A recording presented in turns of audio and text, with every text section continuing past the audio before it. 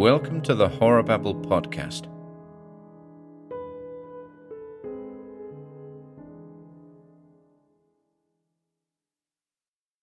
The Feast in the Abbey by Robert Bloch. 1. A clap of thunder in the sullen west heralded the approach of night and storm together, and the sky deepened to a sorcerous black. Rain fell, the wind droned dolefully, and the forest pathway through which I rode became a muddy, treacherous bog that threatened momentarily to ensnare both my steed and myself in its unwelcome embrace. A journey under such conditions is most inauspicious. In consequence, I was greatly heartened when shortly through the storm-tossed branches I discerned a flicker of hospitable light glimmering through mists of rain. 5 minutes later, I drew rein before the massive doors of a goodly-sized, venerable building of grey, moss-covered stone, which, from its extreme size and sanctified aspect, I rightly took to be a monastery. Even as I gazed thus perfunctorily upon it, I could see that it was a place of some importance, for it loomed most imposingly above the crumbled foundations of many smaller buildings, which had evidently once surrounded it. The force of the elements, however, was such as to preclude all further inspection or speculation, and I was only too pleased when, in reply to my continued knocking, the great oaken door was thrown open, and I stood face to face with a cowled man who courteously ushered me past the rain-swept portals into a well-lighted and spacious hallway. My benefactor was short and fat, garbed in voluminous gabardine, and from his ruddy, beaming aspect seemed a very pleasant and affable host. He introduced himself as the Abbot Henricus, head of the monkish fraternity in whose headquarters I now found myself, and begged me to accept the hospitality of the brethren until the inclemencies of the weather had somewhat abated. In reply, I informed him of my name and station, and told him that I was journeying to keep tryst with my brother in Verone, beyond the forest, but had been arrested in my journey by the storm. These civilities having been concluded, he ushered me past the panelled antechamber to the foot of a great staircase set in stone that seemed hewn out of the very wall itself. Here he called out sharply in an uncomprehended tongue, and in a moment I was startled by the sudden appearance of 2 blackamoors, who seemed to have materialized out of nowhere, so swiftly silent had been their coming. Their stern, ebony faces, kinky hair, and rolling eyes, set off by a most outlandish garb, great baggy trousers of red velvet and waists of cloth of gold in Eastern fashion, intrigued me greatly, though they seemed curiously out of place in a Christian monastery.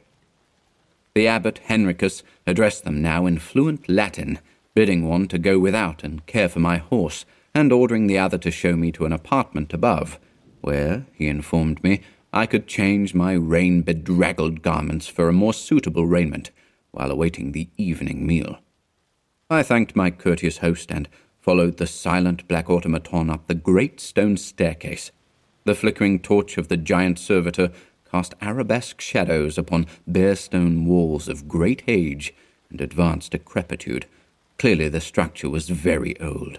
Indeed, the massive walls that rose outside must have been constructed in a bygone day, for the other buildings that presumably were contemporaneously erected beside this had long since fallen into irremediable, unrecognizable decay. Upon reaching the landing, my guide led me along a richly carpeted expanse of tessellated floor, between lofty walls tapestried and bedizened with draperies of black. Such velvet finery was most unseemly for a place of worship, to my mind. Nor was my opinion shaken by the sight of the chamber, which was indicated as my own. It was fully as large as my father's study at Nîmes, its walls hung in Spanish velvets of maroon, of an elegance surpassed only by their bad taste in such a place. There was a bed such as would grace the palace of a king. Furniture and other appurtenances were of truly regal magnificence. The blackamoor lighted a dozen mammoth candles in the silver candelabra that stood about the room, and then bowed and withdrew. Upon inspecting the bed, I found thereupon the garments the abbot had designated for my use during the evening meal. These consisted of a suit of black velveteen with satin breeches and hose of a corresponding hue, and a sable surplice. Upon doffing my travel-worn apparel, I found that they fitted perfectly, albeit most sombrely. During this time, I engaged myself in observing the room more closely. I wondered greatly at the lavishness, display, and ostentation, and more greatly still at the complete absence of any religious paraphernalia. Not even a simple crucifix was visible. Surely this order must be a rich and powerful one, albeit a trifle worldly, perchance akin to those societies of Malta and Cyprus, whose licentiousness and extravagance is the scandal of the world. As I thus mused, there fell upon my ears the sounds of sonorous chanting that swelled symphonically from somewhere far below. Its measured cadence rose and fell solemnly, as if it were borne from a distance incredible to human ears. It was subtly disturbing. I could distinguish neither words nor phrases that I knew, but the potent rhythm bewildered me. It welled a malefic rune, fraught with insidious, strange suggestion. Abruptly it ceased, and I breathed unconsciously a sigh of relief. But not an instant during the remainder of my sojourn was I wholly free from the spark of unease generated by the far-distant sound of that nameless, measured chanting from below.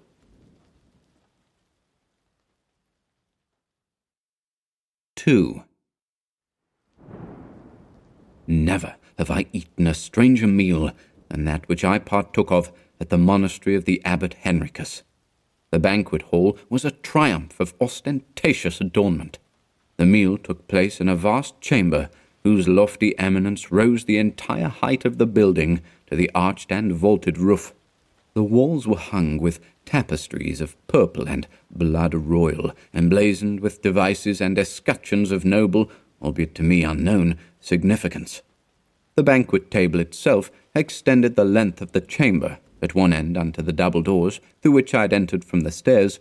The other end was beneath a hanging balcony, under which was the scullery entrance.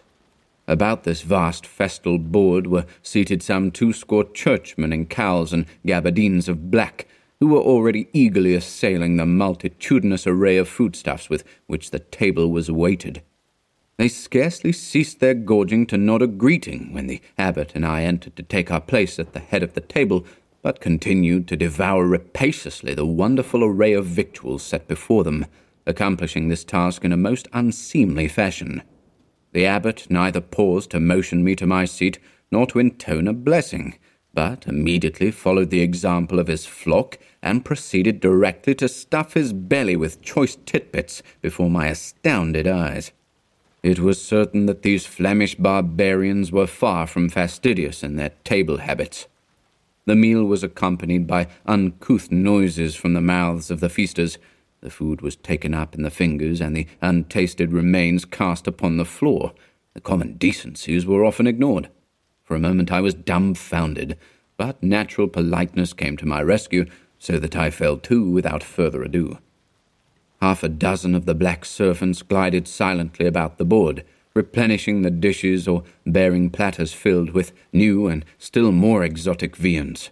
My eyes beheld marvels of cuisine upon golden platters. Verily, but pearls were cast before swine. For these cowled and hooded brethren, monks though they were, behaved like abominable boors. They wallowed in every kind of fruit, great luscious cherries, honeyed melons, pomegranates and grapes, huge plums, exotic apricots, rare figs, and dates. There were huge cheeses, fragrant and mellow, tempting soups, raisins, nuts, vegetables, and great smoking trays of fish, all served with ales and cordials that were as potent as the nectar of Nepenthes. During the meal we were regaled with music from unseen lutes, wafted from the balconies above, music that triumphantly swelled in an ultimate crescendo as 6 servitors marched solemnly in, bearing an enormous platter of massy, beaten gold, in which reposed a single haunch of some smoking meat, garnished with and redolent of aromatic spices. In profound silence they advanced and set down their burden in the centre of the board, clearing away the giant candelabra and smaller dishes. Then the abbot rose, knife in hand, and carved the roast, the while muttering a sonorous invocation in an alien tongue. Slices of meat were apportioned to the monks of the assemblage on silver plates. A marked and definite interest was apparent in this ceremony. Only politeness restrained me from questioning the abbot as to the significance of the company's behavior. I ate a portion of my meat and said nothing. To find such barbaric dalliance and kingly pomp in a monastic order was indeed curious, but my curiosity was regrettably dulled by copious imbibing of the potent wine set before me at the table, in beaker, bumper, flask, flagon, and bejewelled cup. There were vintages of every age and distillation, curious fragrant potions of marvellous headiness and giddy sweetness that affected me strangely. The meat was peculiarly rich and sweet. I washed it down with great draughts from the wine vessels that were now freely circulating about the table. The music ceased, and the candle glow dimmed imperceptibly into softer luminance. The storm still crashed against the walls without. The liquor sent fire through my veins, and queer fancies ran riot through my addled head. I sat almost stupefied when, the company's trencher mannish appetites being at last satisfied, they proceeded, under influence of the wine, to break the silence observed during the meal by bursting into the chorus of a ribald song. Their mirth grew, and broad jests and tales were told, adding to the merriment. Lean faces were convulsed in lascivious laughter, fat paunches quivered with jollity. Some gave way to unseemly noise and gross gesture, and several collapsed beneath the table and were carried out by the silent blacks. I could not help but contrast the scene with that in which I would have figured had I reached Verone to take my meal at the board of my brother, the good curé. There would be no such noisome ribaldry there. I wondered vaguely if he was aware of this monastic order so close to his quiet parish. Then, abruptly, my thoughts returned to the company before me. The mirth and song had given place to less savoury things, as the candles dimmed and deepening shadows wove their webs of darkness about the banquet board. Talk turned to vaguely alarming channels, and cowled faces took on a sinister aspect in the wan and flickering light. As I gazed bemused about the board, I was struck by the peculiar pallor of the assembled faces. They shone whitely in the dying light, as with a distorted mockery of death. Even the atmosphere of the room seemed changed. The rustling draperies seemed moved by unseen hands. Shadows marched along the walls. Hobgoblin shapes pranced in weird processional over the groined arches of the ceiling. The festal board looked bare and denuded. Dregs of wine besmirched the linen. Half-eaten viands covered the table's expanse. The gnawed bones on the plates seemed grim reminders of mortal fate. The conversation was ill-suited to further my peace of mind. It was far from the pious exhortations expected of such a company. Talk turned to ghosts and enchantments. Old tales were told and infused with newer horror. Legends recounted in broken whispers. Hints of eldritch potency passed from wine-smeared lips in tones sepulchrally muted. I sat somnolent no longer. I was nervous with an increasing apprehension greater than I had ever known.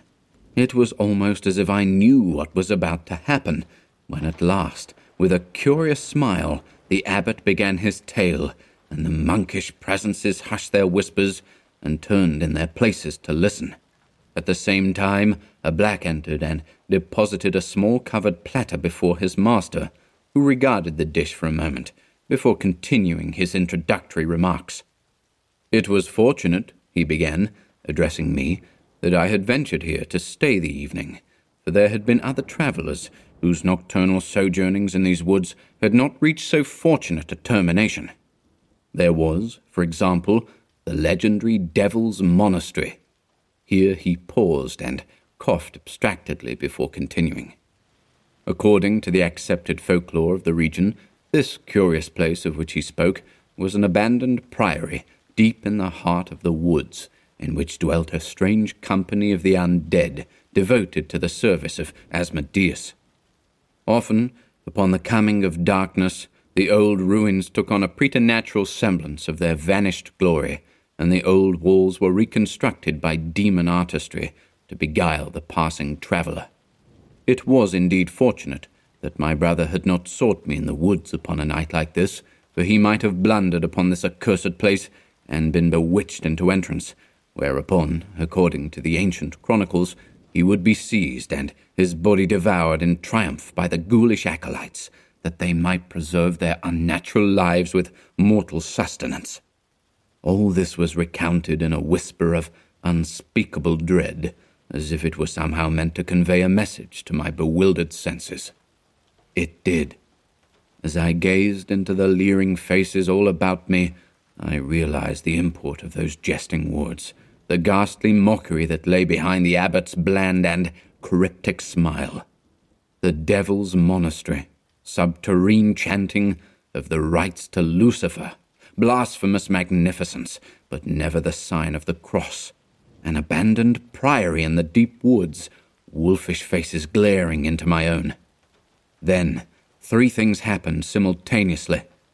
The abbot slowly lifted the lid of the small tray before him. "Let us finish the meat," I think he said. Then I screamed. Lastly came the merciful thunderclap that precipitated me, the laughing monks, the abbot, the platter, and the monastery into chaotic oblivion. When I awoke, I lay rain-drenched in a ditch beside the mired pathway, in wet garments of black.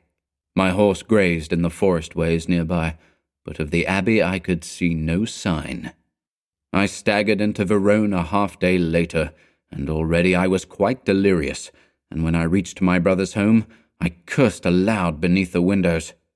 But my delirium lapsed into raving madness when he who found me there told me where my brother had gone, and his probable fate, and I swooned away upon the ground.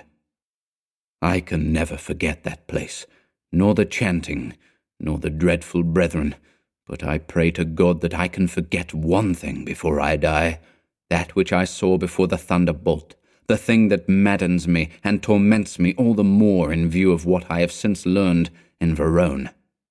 I know it is all true now, and I can bear the knowledge, but I can never bear the menace, nor the memory of what I saw when the abbot Henricus lifted up the lid of the small silver platter to disclose the rest of the meat. It was the head of my brother.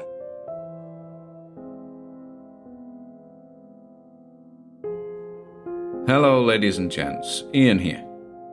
Be sure to pop on over to our YouTube channel or Facebook page for regular updates. If you'd like to support our work, please consider taking a look at our Patreon or Bandcamp pages, or search for us on Audible. You'll find links to everything on our website, horrorbabble.com/links.